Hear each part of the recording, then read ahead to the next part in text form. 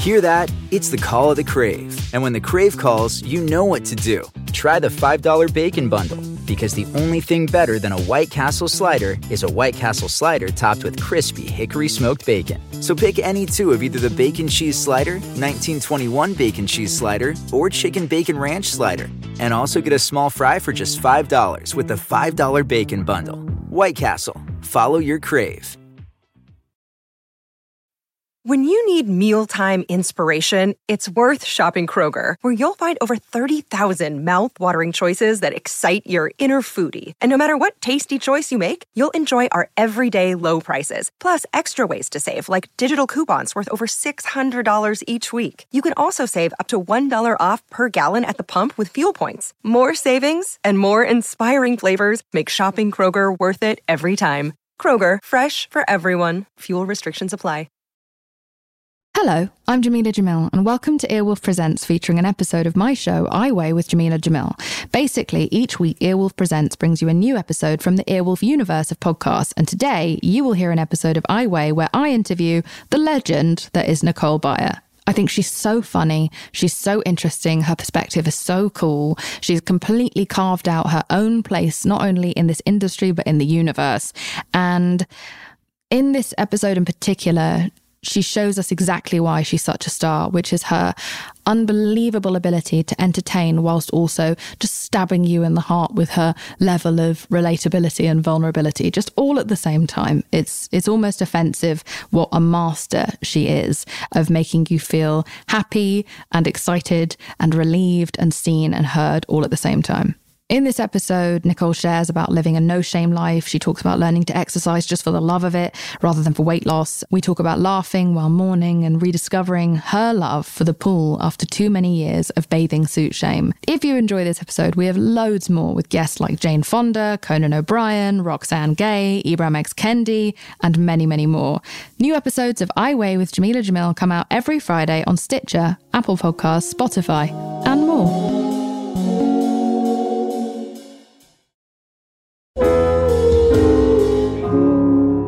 Hello and welcome to another episode of I Weigh with Jamila Jamil. I hope this episode finds you well. I do want to quickly say thank you so much for how many messages you sent us last week after Alok's episode. We had something like 10,000 messages of love and support, and all of you telling me how much you'd learned, how much it had changed your minds or your family's minds about certain issues. For those who don't know, we discussed the binary of genders and trans issues, the history of trans, so much history of racism and gender non-conforming existence and lifestyle and issues.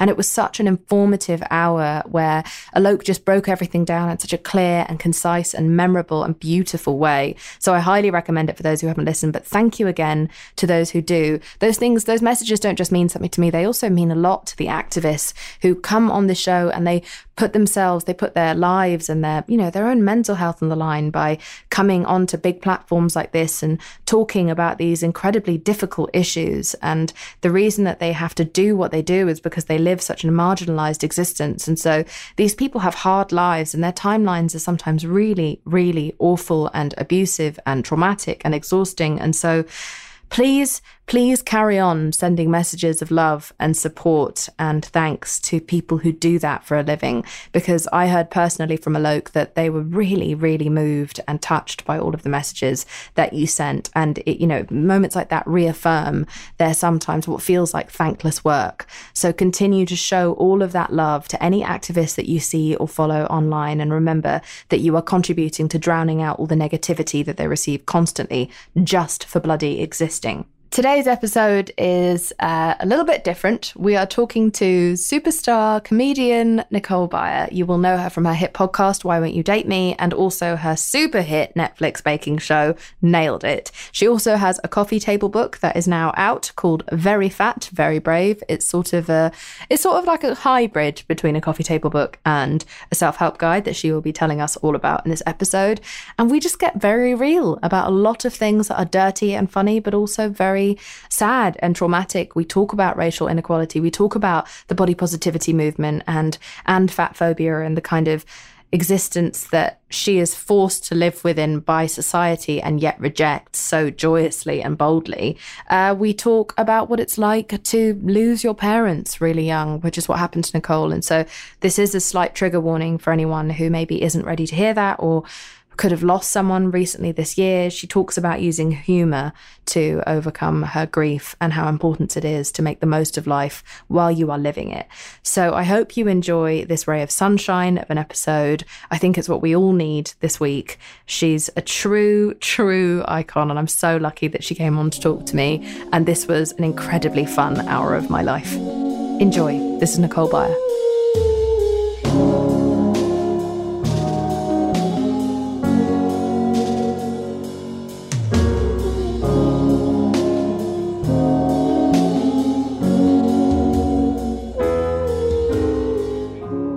Nicole Byer, you are a stand-up comedian, an actor, a writer. You've appeared in a Black Lady sketch show, Nailed It, and Loosely Exactly Nicole, a show that you wrote based on your own life experiences. You are the host of numerous hit podcasts, including Why Won't You Date Me, which I've been a guest on, and the Best Friends podcast with Sasheer Zamata. And as of June 2nd, you are officially now a published author with the publication of your self-help/coffee table book, Very Fat, Very Brave. The Fat Girl's Guide to Being Brave and Not a Dejected Melancholy. Down in the dumps, weeping fat girl in a bikini. You are truly one of my favourite people, one of my favourite comedians, and I'm so thankful to have you on my podcast. Hello and welcome. Hello. Thank you so much for having me. I have not heard someone say the full title of the book out loud, and it honestly, I'm like my own biggest fan. I think I'm very funny, but like having someone read it out loud is so funny to me. Jamila, thank you so much for having me. Oh, God, it's such a pleasure. So you and I met because you were on The Good Place. I was. It was such a delightful week. I think I was there for 3 days. And what a delight. Like, it was like a well-oiled machine because it was the second to last season. And everybody was so kind and nice. And it was just like really cool to have a job with like people I respect. Yeah, well, it was a joy for me to discover you. I was not yet familiar with your work and then instantly became a stan. Started listening to your podcast. Then you invited me on your podcast. And I have chosen you as one of my favorite Twitter followers of the last couple of years. Oh, you are thank you. Twitter follows, not Twitter followers. You're my favorite fan. I have to tell you, people still reach out to me about your episode of Why Won't You Date Me? People truly loved it. And I told you after we were done, you were like, I don't know if that was good. And I was like, no. You said a lot of things that people need to hear. And a year and a half, 2 years later, people still comment on it to me. Well, I mean, that was one of my first ever podcast appearances. So I was very, very unsure about what I was doing or how I was coming across. And I hadn't been allowed by publicists to do such a free interview ever. So I didn't know if I'd just gotten myself cancelled. But I think I told a very personal story about a date I went on in LA, right? With a man who so funny. Left my house with no teeth, bleeding, his chin split open with an erection. So if you want to hear more about that story, go and listen to my episode on Nicole's show, Why Won't You Date Me? It's filthy as fuck. So there are so many reasons I wanted you to come today, not only because I just wanted to be able to chat to you and look at your beautiful face, but also because this podcast is about mental health and it's about self-worth, but it's also about shame. And to me, you are someone who exhibits a person who is bankrupt of fucks to give. And that's the messaging that I take from your work. And I wanted to kind of dig into how one can get to that level of bankruptcy because I aspire to be more like you. Oh, thank you. I mean, it's an interesting thing because yes, I don't give a fuck. I understand that some people will like me, some people won't like me. You know, one piece of pizza is not for everybody. You know what I'm saying? Like a cup of tea is not for everybody. So like I fully understand that. So like when people are like, I don't think you're funny, then I'm truly like, that's cool. I really hope you telling me that made you feel better. And I hope you actually find somebody that you find funny. Like I hope you find joy somewhere. And like, I guess, when do I care about what people think? A friend. I care about what my friends think. I never want to like hurt somebody. I used to be a very petty person. And I've tried in my old age to be less petty. And that's helped me. I love pettiness. But it helps you not give a fuck. Because when you're petty, you're thinking about somebody. Somebody's name is it's on your tongue. It's in your brain. What do they say? Someone's living in your head rent free? Uh-huh. And it's like, why are you giving them that space? Clean up that studio. Put some artwork up in there. Create something. So are there things that you have ever experienced shame around? Shame is like, how are you defining shame? I feel like everyone defines it in a different way. Yeah, to me, shame is something that it's a belief system you have around yourself, a set of expectations that you aren't meeting, perhaps, as a human being, or via what you put out into the world, what other people think about you, the way you look, etc. It's sort of, to me, it's like this seed that is put in us from the outside that we grow and water ourselves until it grows into a giant tree of shame inside of us that starts to shift our decision process and creates a dialogue of us being not very kind and supportive to ourselves sometimes. I would say like food was always like a shameful thing. Growing up, my mom, I really talked about this, I think, on my podcast, but my mom was always on some sort of diet. She was always on Weight Watchers. She was always taking walks around the neighborhood with her best friend. She talked a lot about weight. Like my dad is from Barbados. That's where his people are from. And I always wanted to go. I was like, because I love swimming. I love being at the beach or whatever when I was younger. Now I do too. But I was like, Mommy, let's go to Barbados. And she's like, we'll go to Barbados when I'm thin enough to be in a bikini. And then she died. So we never went because she never got thin enough. Well, now she's thin enough, but that's a different story. Yeah. Oh my God. Oh my God. Jesus fucking Christ. The best part was it took you just a half a second. God. My brain was in denial. I said love it. You. I but, love you. So I guess I held in my body, I was like, by the way, do think that that's a great point about the fact that do not wait until you are that perfect bikini weight because you have no idea what's going to happen. Yes, you don't know what's going to happen. I'm sure my mother would have loved to have had a beautiful vacation in Barbados at her size and then dying as opposed to not having this wonderful vacation. And, you know, take all those vacations that you can. Sorry, go on. Oh, no, it's fine. But so I watched my mom and internalized everything she did. Yeah. So when I would restrict myself and then like be like, it's a treat. It was like a shameful treat. And then as I got older, I was like, well, why do you care so much about being what everybody else looks like? You've never been like that with your hair. You've never been like that with your clothes. You've worn the weirdest shit.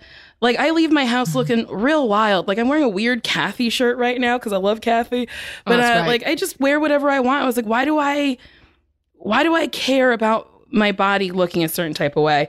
So it took a while, but I got to a place where I was like, honestly, I don't care what, like if somebody is upset about this big body having a great time, then like, I'm so sorry that you have nothing interesting in your life. You know, like I started like being like, you're just projecting what you think I should look like onto me, as opposed to just being like, everybody's different. This person's different. Maybe I don't want to be fat, but like they are, and that's their life, and who cares? So yeah, food used to be shameful. I used to like be like, I guess this piece of cake is a treat. And it's like, now if I want cake, I'm just going to eat cake. Great. And I think that that's something that a lot of people are struggling with right now. You know, we're all locked inside with all of our feelings and with a lot of long-lasting foods, which are normally salty and sugary carbs. Yes. And so I think a lot of people are having to confront that fear that they have, and the way that these fucking social media apps are just doubling down on fasting apps and weight loss and all these like fat loss injections, and it's just becoming mad. I've never seen so many adverts as I'm seeing now, because they know that we're all at home online. Yes, we're at home, we're online, and then eventually we're going to be able to leave our homes, and people don't want to be like, I gained the quarantine 15 or whatever. But I think it's okay to be fearful of your body changing, because anything new is kind of scary. But like, that being said, there's nothing wrong with like moving your body in a joyful way. So like growing up, I wish someone had said to me, and this is like in my book a little bit, but like I wish a doctor had said to me, like, you don't have baby fat, you have actual fat. And there's a way that you can lose that actual fat, or you can keep the actual fat in a healthy way. Yoga. Do you want to learn about, like, yoga is a beautiful thing that most people can do.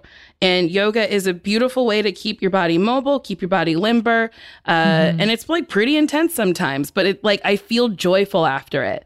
And it's like running on a treadmill doesn't bring me joy. So I'm not going to force myself to do that. And then like fat loss injections. Why? Why are you looking for like a quick way to get the body that you deem necessary?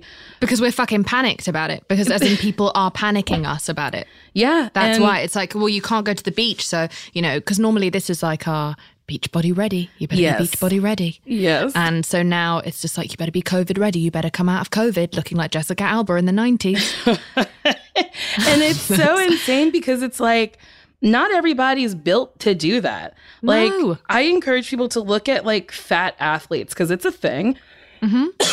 There's this woman named Roz the Diva, I think is what she goes by. Hold on, sorry. She's a black female plus size polar, and she's one of the strongest fucking people I've ever seen. And people might go, oh, but she can't do every trick that a skinny girl can do. I'm like, no, but she pulls that fat ass up that pole. Can homegirl who's thinner do that? Can she wear a 200-pound weight vest and climb up a pole? Probably not. She's strong. Also, like, Olympic shot putters are like thick, sturdy women. Like, Look at Lizzo. I love that video that she put out this week. She was like, I work out because I'm a performer and I'm keeping up my own personal athletic goals. I'm not trying to get the body type that you want me to have. With Lizzo, it blows my mind that anyone can look at like a 10-minute long video, because you can go on YouTube. You don't have to see her live. You can go on YouTube, look at her perform, not stop moving for 20 minutes, and then go, she's unhealthy. And I'm like, you do it. You try to do what she just did. I can't even have sex on top because I get a cramp in the side. Do you ever get that? You know, like when you swim too soon after a smack? Yeah. Reverse cowgirl, 3 pumps, and then I'm out the game. I tap out. That's it. I could never do any of the things that Lizzo does. In fact, she's just like bolted upstairs and not been out of breath as I Mr. Burns my way up. No one knows what the hell they're talking about. Do you receive a lot of, I talked about this with Roxane Gay on this podcast. So do you receive a lot of concern trolling yourself, or because of being a comedian, do people not fuck with you in that way? I think I just respond to people in a way that it's not fun for them. I don't argue with them. I'll just like repost it with a bunch of hearts. And then people who want to fight can go battle at my defense if that's what they need to do. But I just like kind of repost to be like, I hear you. I see you. Thank you. But also, I don't mind. If you feel the need to take the 5 minutes out of your day to hop on your phone, figure out my Twitter or my Instagram, get in the comments or tweet at me to go, you're fat. Guess what? I know.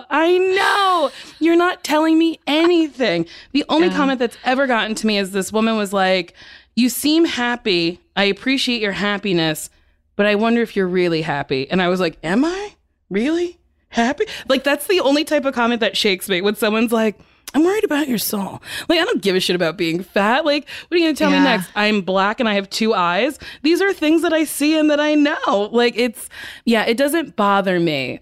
People come at Roxane Gay like in the meanest ways. Like, because I follow her on Twitter. Cruel. Yeah, I love her so much. Same. She was at a stand-up show that I was doing, and she was sitting in the back, and I don't fangirl really. Like, I got to work with Ted Danson and I kept my cool, but I saw Roxane You did. Gay, I was there. and it was very hard. But Roxane Gay wrote this book, Hunger, that I loved so much because she was literally talking like for me, about me, and to me all at the same time. And it's a beautiful book. It's a rough book. And I loved it. And I had just finished it when she was at this show, and I saw her and I was like, I like started shaking in a way that I've never shook before. And then after my set, I was like, I love you so much. And she's like, you're so funny. And I was like, no, I was so excited. I love her dearly. She's great. Oh, I'm so glad. Have you actually had a chance to... You should have her on your podcast. I would like to. I think I'm going to reach out shortly because I think she just got engaged, which is a real treat. I also read Hunger, and that was the moment that I fell madly in love. That and Bad Feminist, those 2 books of Roxane Gay's that really meant a lot to me. And Hunger really identified for me how I weaponized food against my body and how I used, to deal with... You and I have both been through a lot of shit when we were younger, and you lost both your parents before the age of 21 years old. I went through a bunch of my own stuff that we don't need to go into right now because everyone's heard me fucking go on about it. But... my body manifested all of my trauma. I used it as a way to kind of like build up a defense against the world or against things that I would. And I also used to like push my feelings down with food. Was that something that you ever did? Sometimes I would push my feelings down with food. I'm a compulsive eater, which is a fun thing I've discovered about myself. I also have ADD. So the way my ADD manifests is, I can't really do mundane tasks without my medication. So like I would open my mail every 6 months. I would only pay bills once like utilities were shut off. And then eating was like a thing that I was like, I know how to eat. I can do that. That's a thing I know how to do. I can finish this task. And it's not like I felt better after finishing the task, but it was like something I could just do. And that compounded into like years and years of people like in high school or whatever being like, like you don't want to like move your body when you're a fat body because people stare at you. So like as an adult, I don't like taking walks. I don't like getting lost. I don't like walking around meandering with like no intention. And I was like, I feel like I should move my body more. So then I got a personal trainer who is a dear friend of mine still. I love him a lot. And he like he wasn't one of those trainers where he was like, we have a goal, blah, blah, blah. He just like asked me what my goal was. And I was like, okay. And then we would like start working. And then he'd be like, have you lost weight? And I would be like, no. And he'd be like, okay. And then we we had a goal, but he never like held me to it. And then like at like a couple months in, he's like, hey, Nicole, I'm just happy you're like moving your body and you seem excited when you like can do one more like rep of something. And I was like, yeah, that feels good. It feels like I accomplished something. And then I was like, oh, is that why people exercise? Because they feel accomplished and not to lose weight. So then like I started moving my body a lot more because it was a task that I could do before I started taking medication, if that makes sense. I also wish more people would look at exercise in that way. I feel like we would live in a completely different world. I think our mental health would be completely different. Yes. I think if people, it's been so commodified and like bastardized by vanity exercise, whereas exercise is something that we just need to do. We need it for our lymphatic system. And it can be something like gentle walking. I can't exercise for shit. Like I am just, I'm like one of those balloon type people, men that you see outside of car sales. The ones that are like, that's my sort of genetic makeup. I don't have any muscles, but I want, and I realized that part of why, because my eating disorder was compulsive eating and starving myself. And so just sort of binge purge. And so when I used to exercise as a teenager, it was so obsessive that I have stayed away from it my whole life. I'm totally traumatized by exercise. But I realize now, if I could reprogram myself to not look at it as a means to a Victoria's Secret body, if I could look at it as the instant goals of the fact that you feel like you feel happy afterwards. You feel in control of your body. I'm projecting onto you what you feel, Nicole. I hope you're enjoying it. I think that people know that they are improving their circulation, maybe strengthening their joints.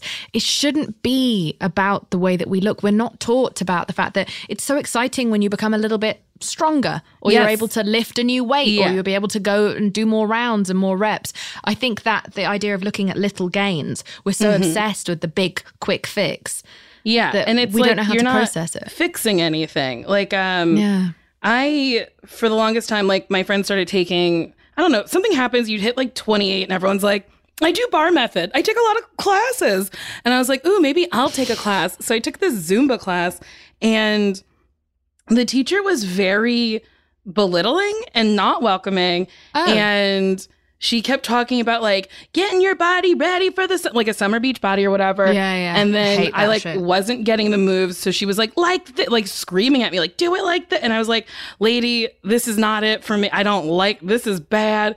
And then I like, you also haven't come there to become an Instagram dancer. No. You're just there to fucking move. Just move my body in a joyful way. And it wasn't joyful. No. But like so then I started pole dancing, and pole is like kind of already stigmatized because I guess women doing anything where they're showing their skin is bad. And like Instagram kind of shadow bans a lot of dancers. And so like it was already like a place of not misfits, but like people who do a very specific thing. So I started taking classes at this place in North Hollywood, and nobody ever said anything about my weight. Nobody looked at me funny. Everyone, because it's a very singular journey. And then one of the teachers there, this woman, Veronica, has been like really instrumental, and like she'll teach us a move, and then if I like physically can't do it, just because like, you know, bodies have limitations, mine has a limitation, and she would go, oh, okay, so she can't do it like that. So she would just give me an adjustment, as opposed to just like being like, whatever, you can't do it. You know what I mean? So I just think more fitness people can truly take a page from that to go, okay, I have a client who's different than modification. Me, who needs a modification. It's not a big fucking deal. And then guess what? After doing the modification for a week or two, I can do the other move. You know what I mean? Because it's like sometimes people need a little, like one more step before the next step. I really enjoy your pole dancing videos on Thank social you. media. Honestly, just so you know. And I'm really glad that they aren't shadow banned. I watch all of them. Is that weird? No, I love it because honestly, it brings me joy. Like I like doing it. It's I also don't understand why we don't look at pole dancers as Olympians. I don't know either. If you the shit they can do is unbelievable. Gravity is not a thing. No, and there's this woman. Fuck, her name is like Feline something. She's from Australia. Hold on, I'm gonna find her Instagram. But she is one of the most incredible. Okay, Felix Kane. She's on Instagram. She's like a champion fucking pole dancer. She's also like very blessed in the flexibility department. Like her knees go backwards. So she like invented this insane move. Like she's like, you gotta watch her. Like just, I will. And then you'll like, just like look at the hashtag just like pole dancing or like weirdly, exotic pole. My boyfriend makes music that pole dancers love. I mean, it's wild when you go into the things that he's tagged in. It's all pole dancers, and people love his song Retrograde, where there's a moment where he's like, "Suddenly I'm hip," which every single time in every single pole dance I've seen, that's the spread eagle moment. Oh, and I love it. I live for it. I show all of them to him. He's just very poleable. So at some point, that's great. At some point, if you ever end up making that video, send it to me. I will.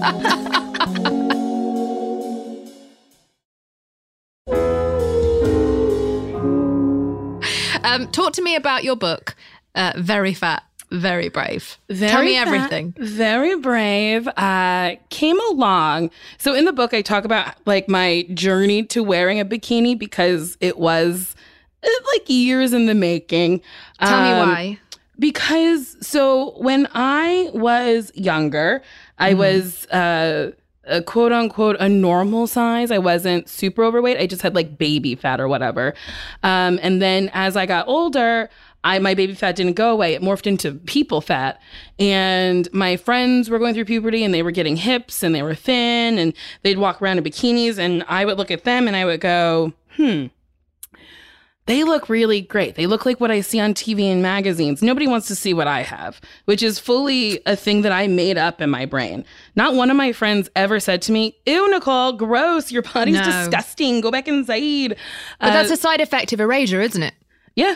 That's what it does. It makes you think, well, if I can't see it, then I'm not allowed to be it. Mm-hmm. And so then I started wearing like a t-shirt in the pool and then shorts in the pool and then like a full fucking like pants and shirt in the pool. And then I just decided 3-piece suit in the pool. Like a wedding dress in the pool, being like, guys, am I covered enough? But then I just decided, I was like, I don't like swimming. I don't like the beach. I don't like being outside, which is a fucking lie. I fucking love swimming. I love the beach and I love being outside. But I stopped doing things I loved because I was afraid that people didn't want it and that they might say something to me. But then I went to like Forever 21, this is like maybe 5 years ago, and they had bikinis that went up to a 3XL. So I went in the fitting room, tried on 2 of them. I was like, this will fit me in like a couple months. I'll get it, but I have like a fitness goal to look good in it. So then I like kept it for like a year or two. And then long story short, I went to Palm Springs with my friend Marcy and I was like, Marcy, I only brought bikinis because nobody fucking knows me up here. And I'm just going to take pictures and hashtag it very fat, very brave. And she was like, we're brave, because she's a bigger woman as well. And yeah, then I just started taking pictures and then I never looked back. And I will say, while I was in Palm Springs, this like weird French man with his family kept staring at me. So I looked at him and I was like, Daddy, do you like what you say? And then that man never looked at me again. Thing is, I bet he did. Yes, and I bet he fucking did. And that's like another thing. It's like, no, I don't dress for other people. I truly dress for myself, but I do love a compliment. But that being said, like, everyone is attractive to somebody. Do you know what I'm saying? Like, you could literally look like Jabba the Hutt and someone will find you attractive. Someone will go, let me stick my dick in your rolls. Like, somebody will do it. But also you make it sound like a more like kind of left field fetish, whereas we know that it's one of the biggest categories in porn. Big, beautiful women. Yes. And I think Whitney Cummings told me that when she was building her robot, that the number one complaint from men was they wanted them bigger. Yeah. Like, every man I've ever fucked has enjoyed my body and they say it audibly. I have never had a silent fuck where somebody wasn't like, man, that ass is fun. But like, it's fun. It's big. It's a fun thing for you to hang on to. There's literature back there. I got butt tattoos. But literature. You know, in case you get a little bored, in case it's a little too overwhelming, you can go, what does this say? But that being said, like, also I love the idea that you have a graphic novel across your arse. I just don't want people to get bored trying to keep the engagement up. Yeah. I love the idea of learning something while you fuck someone. Right? That's brilliant.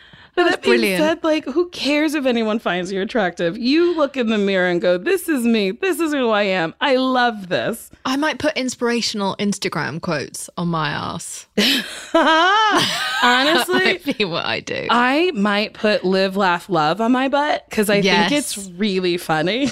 And what was it? Dance like nobody's watching. Dance Fuck like no one's watching. I would love. That's so funny.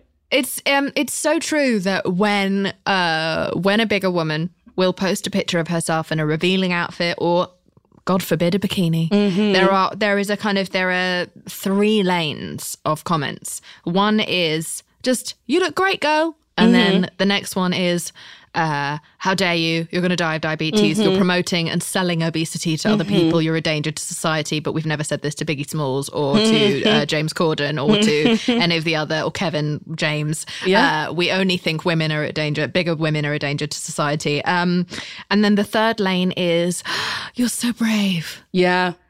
Yep. And so I love the fact that you call that out in a loving and affectionate way in the title of your book. What does that make you feel like when people are like, oh, so brave? As if you're a war veteran. Yeah, it makes me feel fully insane. I'm like, you think it's brave that I wore a bathing suit to go swimming and then took a picture of the fun I was having? If anything, it's the most mediocre thing one can do. And then the people being like, you're promoting obesity. I was like, so through my picture, you heard me say, eat the contents of your fridge. Like, you heard that?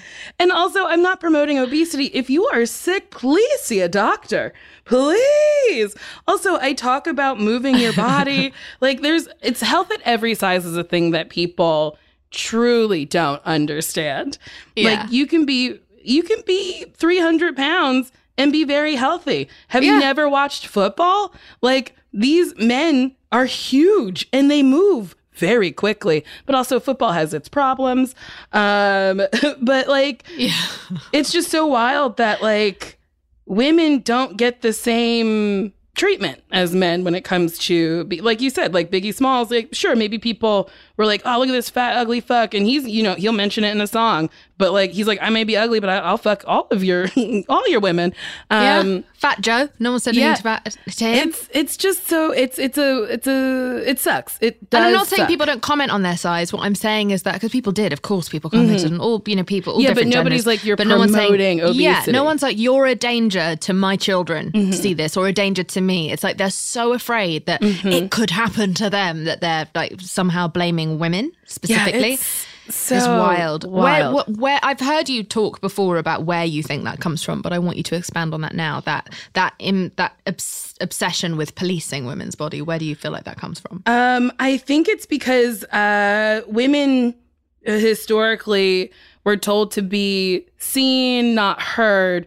But when they say be seen, not heard, they still don't want to actually see you. They want you to, like, I think society would like women to stand on a line and you'd be like, they're just women who all look alike. There's no discernible qualities between these women. Who fucking cares?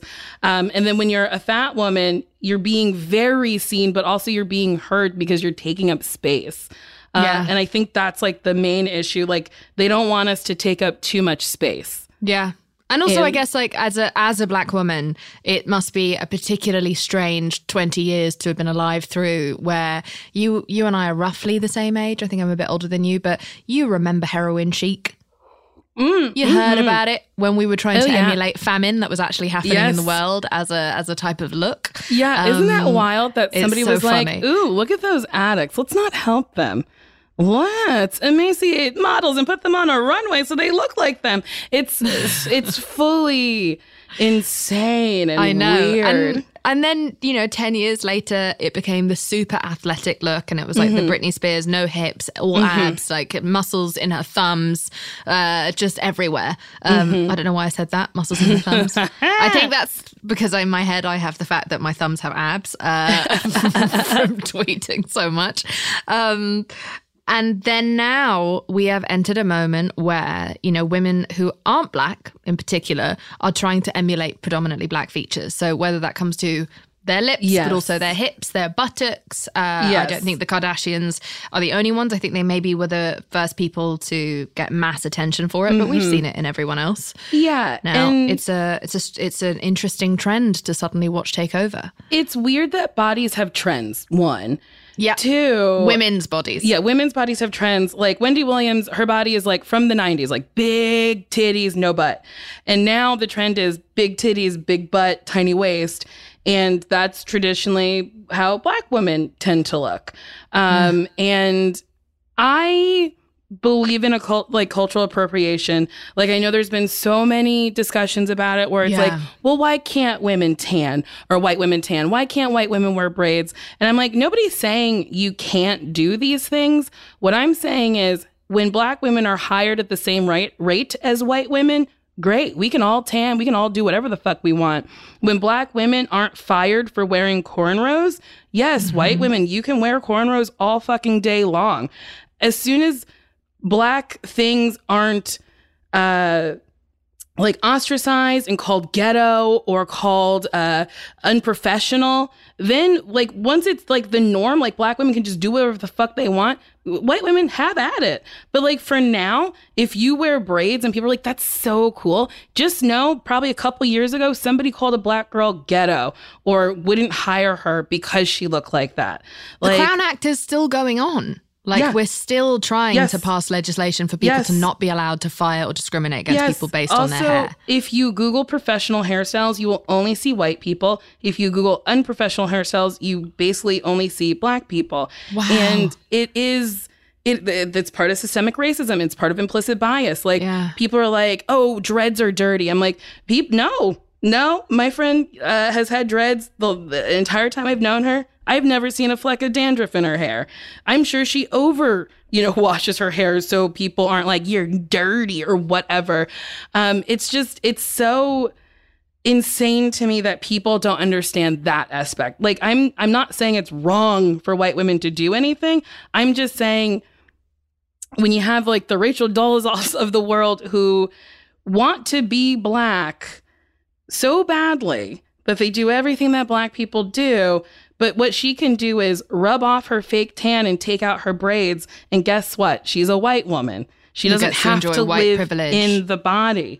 And it's a tough thing to explain to people who don't want to hear it. For sure. I think I've brought up a similar argument before when I've been talking about, we have a couple of trans roles, a couple of disabled roles in Hollywood, right? Mm-hmm. Why do we always have to give them to very, very privileged cis or able-bodied actors? Yes. And it's like, and then they are fighting, being like, I should not be held back. I should be able to play this part, any role I want. And it's like, yeah, you should be able to suspend disbelief. But but do that when there are so many roles that trans people are able to fill cis roles, maybe. Let's wait till there's more to go around. You wouldn't, like, we could just call her out by name. Scarlett Johansson has said on record, if I want to play a tree, I could play a tree, which means she's equating people different than her to inanimate objects, which I don't think is very nice. And I don't think we should fucking forget about it. No. I think you equate it this way. Scarlett, would you do blackface for a role? Would you play a Black woman where like there's no comedy in it? It's just a story of a Black woman. Would you take that part? No, you wouldn't. So why would you take a part of a trans woman? Why would you take a part of a trans man? You are not trans. Why would you take a part of a disabled person? You're not disabled. And that being said, yeah, you're right. For 20 years, people in wheelchairs are played by people who are actually in chairs. Then we can go back to like able-bodied people being in until and also there's when there aren't just representation. 3 stories a year about disabled people or about trans people, when there are loads of stories when a disabled person is just the love interest. Yes. And you know what I mean? Where that's just, it's not a big deal. We have a short man with a tall woman, all these different things. Like, let's just start telling more of these fucking stories. Shake it up. Yeah. And then like, I've been on like casting sides of things, and I had a manager for a very long time that I was close to, and you hear stories about people going, we would like to hire a person of color, but like we can't find a good one. All the good ones are already cast. And I was like, get them an acting coach. If this is their first job, guess what? Their fee is pretty low and you have a budget. So get them an acting coach to give them a fucking shot. Like, how do you get experience? By getting the job.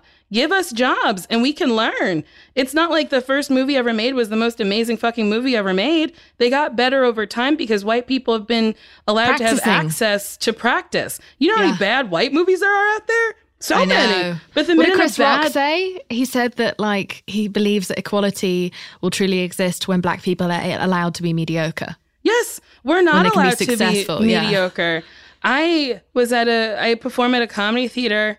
And I worked my ass off to be able to perform on that stage. And I don't know if many people who perform on the stage could say that they put in the amount of time and effort that like me and other people of color have put in. People of color, we work, like my mom used to say to me, Nicole, you just have to be undeniably good and you have to be the best. You have to. That's how you have to. And that was like beaten so hard into me. And then my dad was also like, if once money's gone, it's gone. So like they were trying to train me to like be in a world where it's like, you're not going to get handouts. Yeah. You have to work for everything that you're going to get, and you have to keep working. Asian parents are the same. They lovingly panic you. Mm-hmm. Yes. I think that it's immigrant mentality. Yeah, for sure. But also, like, that stems from reality. Our parents aren't mad. It stems from their reality in particular. It's still our reality. Look at the fucking uprising that's happening in the world because we haven't moved the needle forward very far in 50 years. So crazy. Like, I am a child of affirmative action, and people have come out, or not come out, they've been saying that it's not fair. They're hiring mediocre Black people that are taking the spots for white people who should have been hired or whatever. And I was like, no. My dad had 2 degrees, and my dad worked really hard. And the reason why he was hired, he worked at AT&T. The reason why he worked at AT&T is because they had a diversity hiring initiative called Affirmative Action to hire minorities. And it wasn't just to give him a job. He was fully, maybe overqualified for the job, but it's like, if you don't clear a seat at the table, how can someone sit? So my dad got to sit at the table, worked really fucking hard, to the point when he died, so many people from the company reached out to be like, your dad was amazing. He worked so hard. He was so whatever, this, that, and the other. But he got a chance to create general wealth for me and my sister. So like he owned a house. So when he died, I got to sell the house, and, I got to not be destitute because I didn't have, parents to fall back on. He had a pension from this job that he excelled at, and me and my sister got to use that. And that's important. Do you know what I'm saying? Like a Black person who loses both parents, who didn't own anything, who weren't allowed to sit at the table, now they start again at 0. So it's like they started at 0 because their parents couldn't do very much. They're gone. Now they have no support, and they're starting at a 0. So to me, affirmative action is a beautiful thing, because white people don't seem to understand that they already kind of have affirmative action. Do you know what I'm saying? Like, it's a system of affirmative action. If you control it, and so you're the CEO of a company, you hire 5 white people, you've created generational wealth for those 5 white people, especially if your company succeeds, and you've not given a thing to people of color. And people are like, people of color want handouts. I was like, no, it's not a handout. It's just helping me on a step. It's helping you get up the step so that you can continue climbing. Well, it's just giving us the keys to the room. Yes. That's all it is. Yeah, you can't start a car without the fucking key. No, exactly. There we go. We got there in the end. We found it together. Yeah. Because you can turn on the car, but if you go, that's your prerogative. But you got to get in the car first. I want to talk to you about more things like this just after this quick break.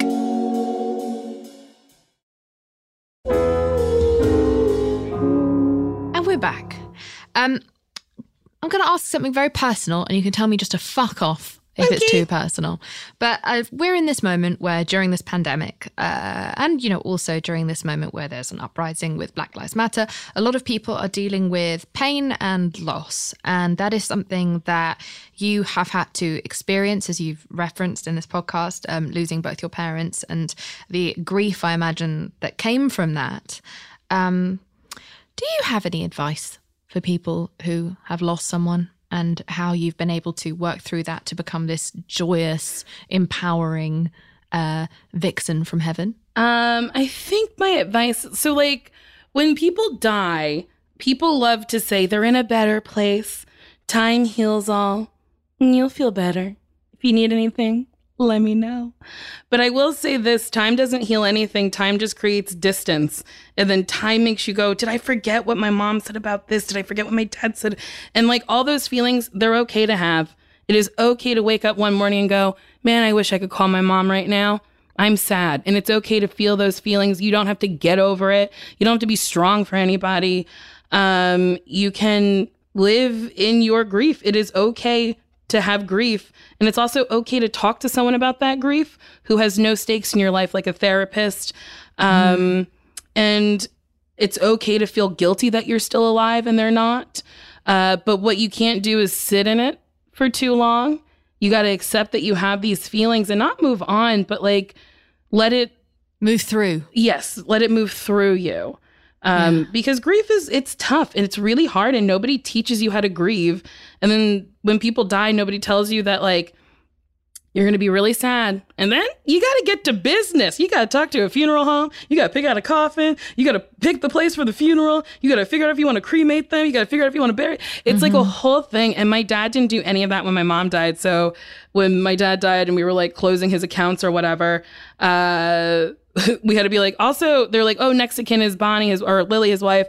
And you'd be like, no, she's dead too. And they're like, oh my, yeah, death is a messy thing. And I think it's okay to find the humor in it. I constantly make jokes about it because if I didn't laugh about it, I just would be so sad all the time.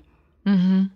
I think that's really great. And I think it's because there's so little conversation around it out there that I dared to ask you something so personal. But I think in this moment where a lot of people have lost someone or they know someone or whatever, or they are in fear of losing people, maybe they've got parents who aren't very well or grandparents, for example, you know, we're in a situation where the fucking world is opening back up when the numbers are just not right. Like we haven't flattened the curve at all. Like it's going up. And then after all the haircut protests and now these protests, which all actually had to happen, these numbers are going to continue to rise and everyone's opening up. Some places never closed down. They never closed the borders. So you're like, I'm fucking afraid for all of the grandparents out there. It sucks. You know? It sucks. And I truly hope people don't blame the protests and the marches on the spike. I think the spike came from the haircut protests. That's what I'm talking about. That's why I mentioned that first. Nobody was wearing a mask. No, exactly. They were spitting in the faces of police officers who quietly ignored them. Nuts. Yeah, fucking mad. Oh my but the God. point and is Memorial Day. I mean, I know. I love that the protesters for the Black Lives Matter marches and the George Floyd protests, I'm really glad to see that so many people, almost everyone, was wearing masks. Well, on all the flyers, it was like mask required. And like there were some people out without masks, but like that was like 1 in 1,000. Do you know what I'm saying? Like, yeah, but they're surrounded by people who are wearing masks. It's fine. Like masked up. And it's also like we don't know much about this virus. So like everyone needs to just chill the fuck out. I know. Or, I mean, not chill out, but like, I don't know. Our government. I don't know. Just not die. Let's just not go out and like genocide our generation with this fucking pneumonia, this flying pneumonia. Nuts. So it's something that I wanted to know, and because you are such an open book in such a wonderful way, I was just wondering that, and I was wondering how long it took you to get to a place where you were able to laugh and you were able to kind of come to terms with things. I mean, specifically with my parents dying, it was almost immediate. I haven't, it's not like I've always been a comedian, but I've always been like a funny person who can turn a frown upside down, if you will. But like one specific thing was when my dad died, I was 21, living on my own, and had experienced the world a little bit more than when my mom died. But we cremated my dad and we went to Sandy Hook, which is had a bike path that my dad went on a lot that like I'd pick him up near when he'd blow a tire out or whatever. So, and you're not supposed to scatter ashes in public, but don't tell nobody. But we had him in this Tupperware container and we were arguing over something. I can't remember what. It was me, my sister, my grandmother. And I was like, I'll just do it. And I snatched it out of my sister's hand, opened the top, threw the ashes, and then a gust of wind came and blew them back in my face with my mouth wide open. And there was like silence. You could hear a penny drop. And then my grandmother laughed the hardest. I hadn't heard her laugh in a really long time. And then my sister started laughing. And then they were like, he's on you. And like they were dusting bits of him off of my shirt. And it was like, that was so fucking funny in the moment and also horrific. What an awful thing to happen. But it was just like, you have to find some sort of levity. That's why like you see these plays about like August Osage County is about something very serious, but there's such funny moments in it. Mm-hmm. And it's because tragedy and comedy, it's just a very, very fine line between it.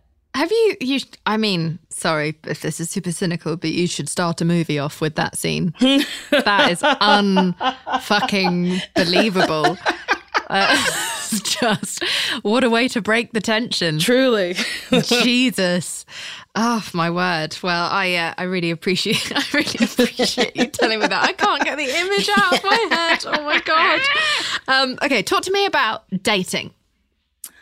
You have a podcast. It's all about dating. It's called Why Won't You Date Me, where you bring your guests on and ask them about their own dating lives and dating experiences, but also at the very end, you ask them why they think that you are still single. How long have you been single? I mean, I've never had an actual relationship where like the other person was like, this is a relationship. I've had relationships where I'm like, I think he's going to be my boyfriend soon. And it's like, no, he's not. He don't even like you. But, oh, wait, what was your question?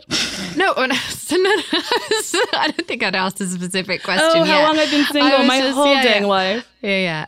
So, and what advice? I mean, you've done so many episodes now. Do you feel like you've gotten to first of all, I mean, do you want to be in a fucking relationship?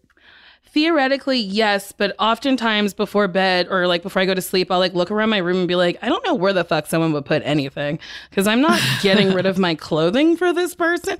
But it's like, I don't know where I'd fit someone in my life. But I would love to be in a relationship. It would be nice to like go on adventures with somebody who like I got to fuck later. Yeah. Fair. Yeah. I mean, during lockdown, I think a lot of people wish they were single right now. This is a good time to be with your best friend, yourself. Yep. I've been very lucky. I think Call of Duty saved my relationship. I don't want to give them any press though, so we'll bleep that out. It's a video game. That's so funny. But yeah, I think this is a very interesting time for people in relationships. But yeah. So I was wondering, do you feel like you've gotten any closer to discovering what that might be, or is it also just living in LA where the fact that you were a constantly on the move comedian who's never in one place for very long, and then when you come back to somewhere stable, it's Los Angeles, the sort of cemetery of love. Yeah, I think it's a huge combination of like, I'm always traveling. When I'm in LA, I'm usually working. And then also like I am a fat Black woman and that is a choice. Like, is that what you want to wake up to every day? Is that what you're okay showing to your friends? So I think, have you found that people have had an issue with that?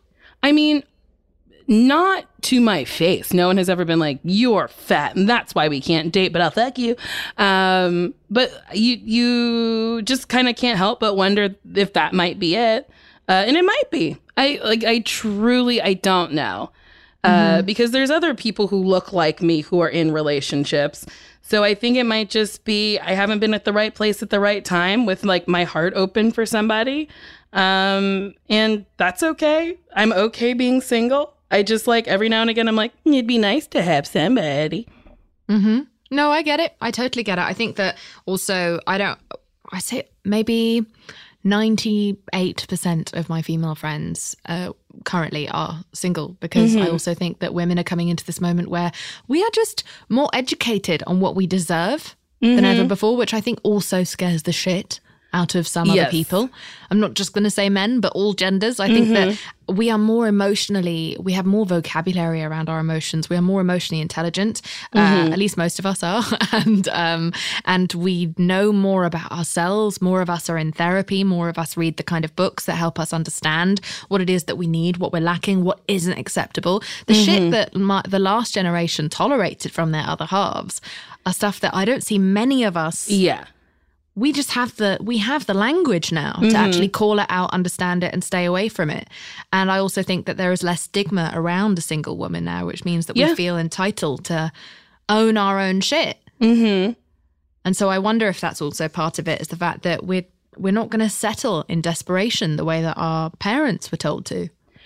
Theoretically, yes. But then sometimes I catch myself being like, I will text that boy who has no interest in me, who's an alcoholic and wasn't the nicest with a tiny dick. I will text him. I mean, we've all been there, Nicole. Okay. We've all been there. Being like, I can settle for this. Yeah. Oh, God. I went 3 years once without even touching another person's hand. That was between the age of like 24 and 27. And then just went out with, string of inappropriate people after that, because I was like, sometimes I really believed after all. I was like, it's going to close back up. My hymen's going to regrow. I started to believe, the fact that we use the expression cobwebs around a woman's vagina if you haven't been like, I've never heard that around a man. No. Yeah, no one's ever like, you got cobwebs around your dick. No, it's just what an women. image. But yeah, tell me some big takeaways that you want people to have from your book, Very Fat, Very Brave. I think the biggest takeaway is if you have a body, and you do because you're reading the book, unless you're a ghost, but also ghosts, you can wear a bikini. It doesn't matter what you look like. Now it doesn't matter what you look like 10 years ago. It doesn't matter what you look like tomorrow. Now, if you want to go to a beach and you want to swim or go in a pool and swim, social distance, please, do it. Do it now. Don't wait for a body that you may never have. Enjoy the life and body that you're in. Move yourself in joyful ways. If you think you're too fat to roller skate, guess what? You're not. If you think you're too fat to pole dance, guess what? You're not. If you think you're too fat to play tennis, you're not. Or do yoga. You're not too fat to do anything. And you don't have to move your body with the sole goal to lose weight. And post your body. Like, why not post about your body? Like, there's a lot of people who follow me, who will comment like, oh boy, you give me inspiration to do X, Y, and Z. And then sometimes I'll hop on their profile and look at it. I'm like, there's only pictures of your face. Of course you have a beautiful face, but why not share your body with people? I just want people to celebrate all bodies. That's it. Yeah, and if ever we were in a moment to realize our mortality and how out of control we are of the situation, and how many people have died during this time unexpectedly, and how many people have been locked in and can't go to that beach now. Yeah. I think honestly, we've all realized that you can't predict what's going to happen. You can't plan anything. You have no control. All you can control is your behavior and the moment. And if I died tomorrow, I'd be so happy that I tried to roller skate. I tried to ride a motorcycle. I've tried to pull. I've tried to do everything I've ever wanted to try to do. And if I get an idea in my head tomorrow, I'm going to try to do that too. People, we don't try new things. We stay in this very lane where you feel safe. And I feel like when people talk about injustice, how you see a microaggression happen and then you go, ooh, ouch, that was bad. Or you mention it to someone later. But in the moment, you don't know how to be like, that was wrong. It's because you're comfortable and you're now uncomfortable and you want to get back to being comfortable. Yeah. Get uncomfortable. Make other people fucking uncomfortable. Me as a fat Black woman showing my body, it's not brave. It's an act of defiance and rebellion. It's not brave. It's saying, fuck you. I'll live the way I want to fucking live. And everybody should be doing that. If you're in a wheelchair and you got nubs, show off your nubs. I don't know if that was rude, but... I think it was meant very lovingly and affectionately. Yes, I saw an Instagram video of this woman. She has her hands they're small. I think they were cut somehow or something. But she was making comedy videos about how her nails grow, and I was like, yeah, this is something I've never seen. I don't know your experience. I enjoyed watching it. I watched several more videos. Yeah. Embrace your body. Embrace the things that are different. The differences make us unique, and the uniqueness makes you great. I agree. It's interesting you bring up that sort of discomfort. I mean, first of all, I have two things to say about that. One is that I talk about this a lot, which is that we stigmatize failure so much in a way that I just find so toxic and devastating. We think that failure is anything other than the fact that you're such a boss for being willing to try when success wasn't guaranteed. To me, I think failure is a sign that you are so cool, so brave, so open, so interesting. That's my failure has been where I found all of my character. None of my character came from the very few things that I actually got right. All of it has come from all the shit that I got wrong. It's how I learn. The other thing I was going to say is that it's interesting that you bring up the uncomfortable moments, uncomfortable conversations, because look at this unprecedented scenario we find ourselves right now in history, where we are hearing more about police brutality and the privilege system and how it is built to hurt Black lives. We're hearing more about history of African Americans in particular right now, although it's happening all over the world. These protests are taking up 200,000 people in Germany. It's been wild. What's it like? What's it like to witness it? I mean, it's beautiful that all 50 states had some sort of protest or march. I think it's really incredible that the rest of the world has been like, yeah, this is fucked up. Can you guys stop it? And it's like, it happens in other countries. Like, Black people are just historically, people don't like us or think much of us. And I think it's a really beautiful thing that people have come together to be like, this has to stop. And I'll say this to white people, take a step further, and Black people, because I learned about shit like this late. Look up Juneteenth. Look up the Tulsa race riots. Look up, I think it's Seneca Valley, which is, it was a Black-owned neighborhood that New York City then eminent domained and took land away from Black people to create Central Park. It's just like, look at all the old shit that you like looking at and realize that was built by Black hands. Things are still being built by, like, you know, when New York was like, we now have hand sanitizer made by the state. It was made in jail by people who probably don't fucking belong in jail. Think about the marijuana business, how it's legal in some states, but if you have a felony, you cannot get into the marijuana business. That is another way to prohibit Black people from creating their own wealth at a game they fucking created. Marijuana was made illegal because Black people smoked weed, and that was a way to incarcerate them more. Like, it is, and then now white women get to and we don't release them, by the way, in states. Yeah, we're not releasing them in states where shit has been made legal. This is not, we're not done, one. I'm so glad you went to a protest too. But 3, get loud, call your representatives, make sure you talk to other people about like racial injustices and realize that it's more than just police brutality. It's systemic. Everything. It's implicit.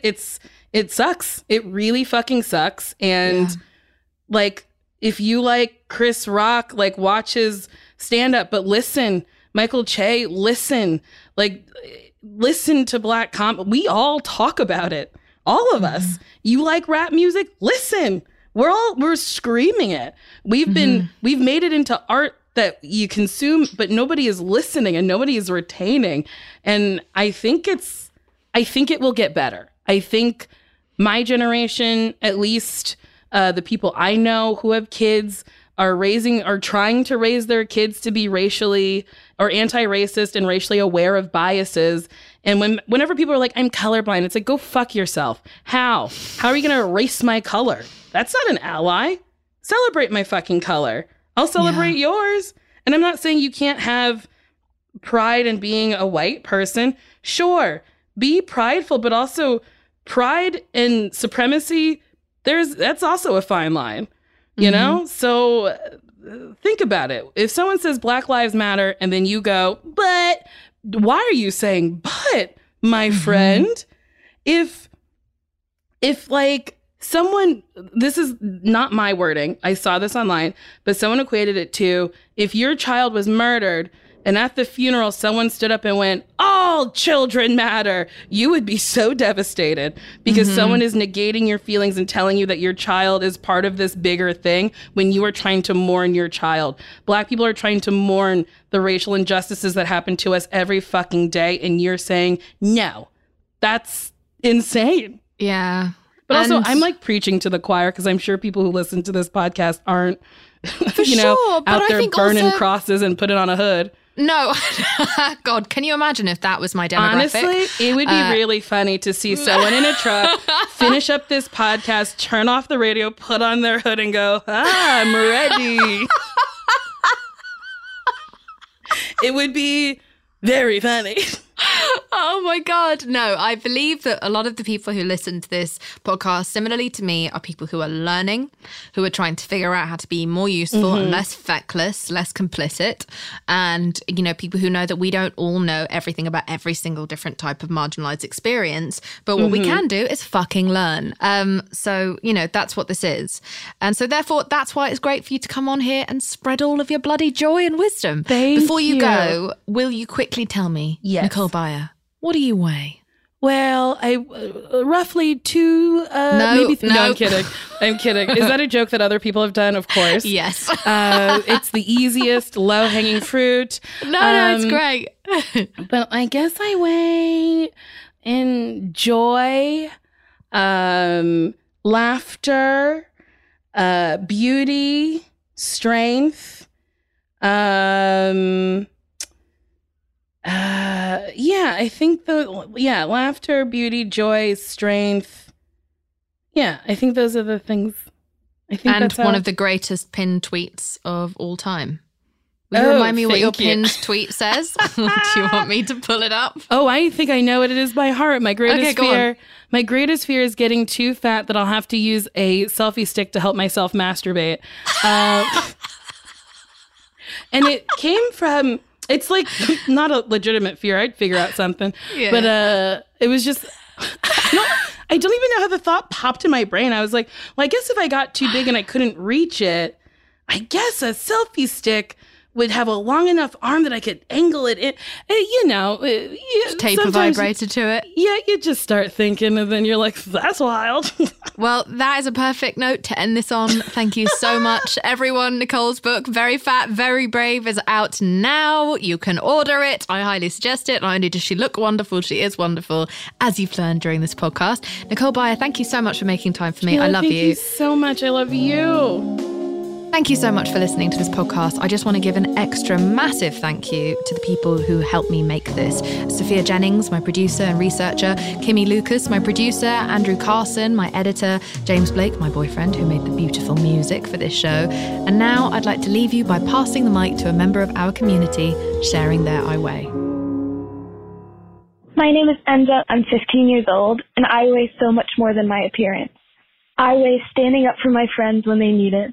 I weigh standing up for my enemies when they need it. I weigh standing up for all minorities I can because I know our world needs to change. I weigh standing up for myself because I know I will be a great person someday, no matter what position I take in this world. And I weigh so much more than who I am now. I weigh my future. Love you, Jamila.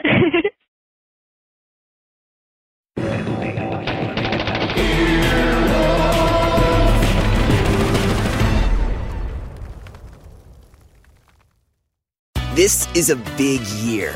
The Ohio Lottery's golden anniversary. 50 years of excitement, of growing jackpots and crossed fingers. 50 years of funding for schools, of changed lives and brightened days. 50 years of fun, and that is worth celebrating. So watch for can't-miss promotions, huge events, and new games that will make the Ohio Lottery's 50th year its biggest one yet. Learn more at funturns50.com. If you went on a road trip and you didn't stop for a Big Mac or drop a crispy fry between the car seats or use your McDonald's bag as a placemat, then that wasn't a road trip. It was just a really long drive. Ba-da-ba-ba-ba. At participating McDonald's.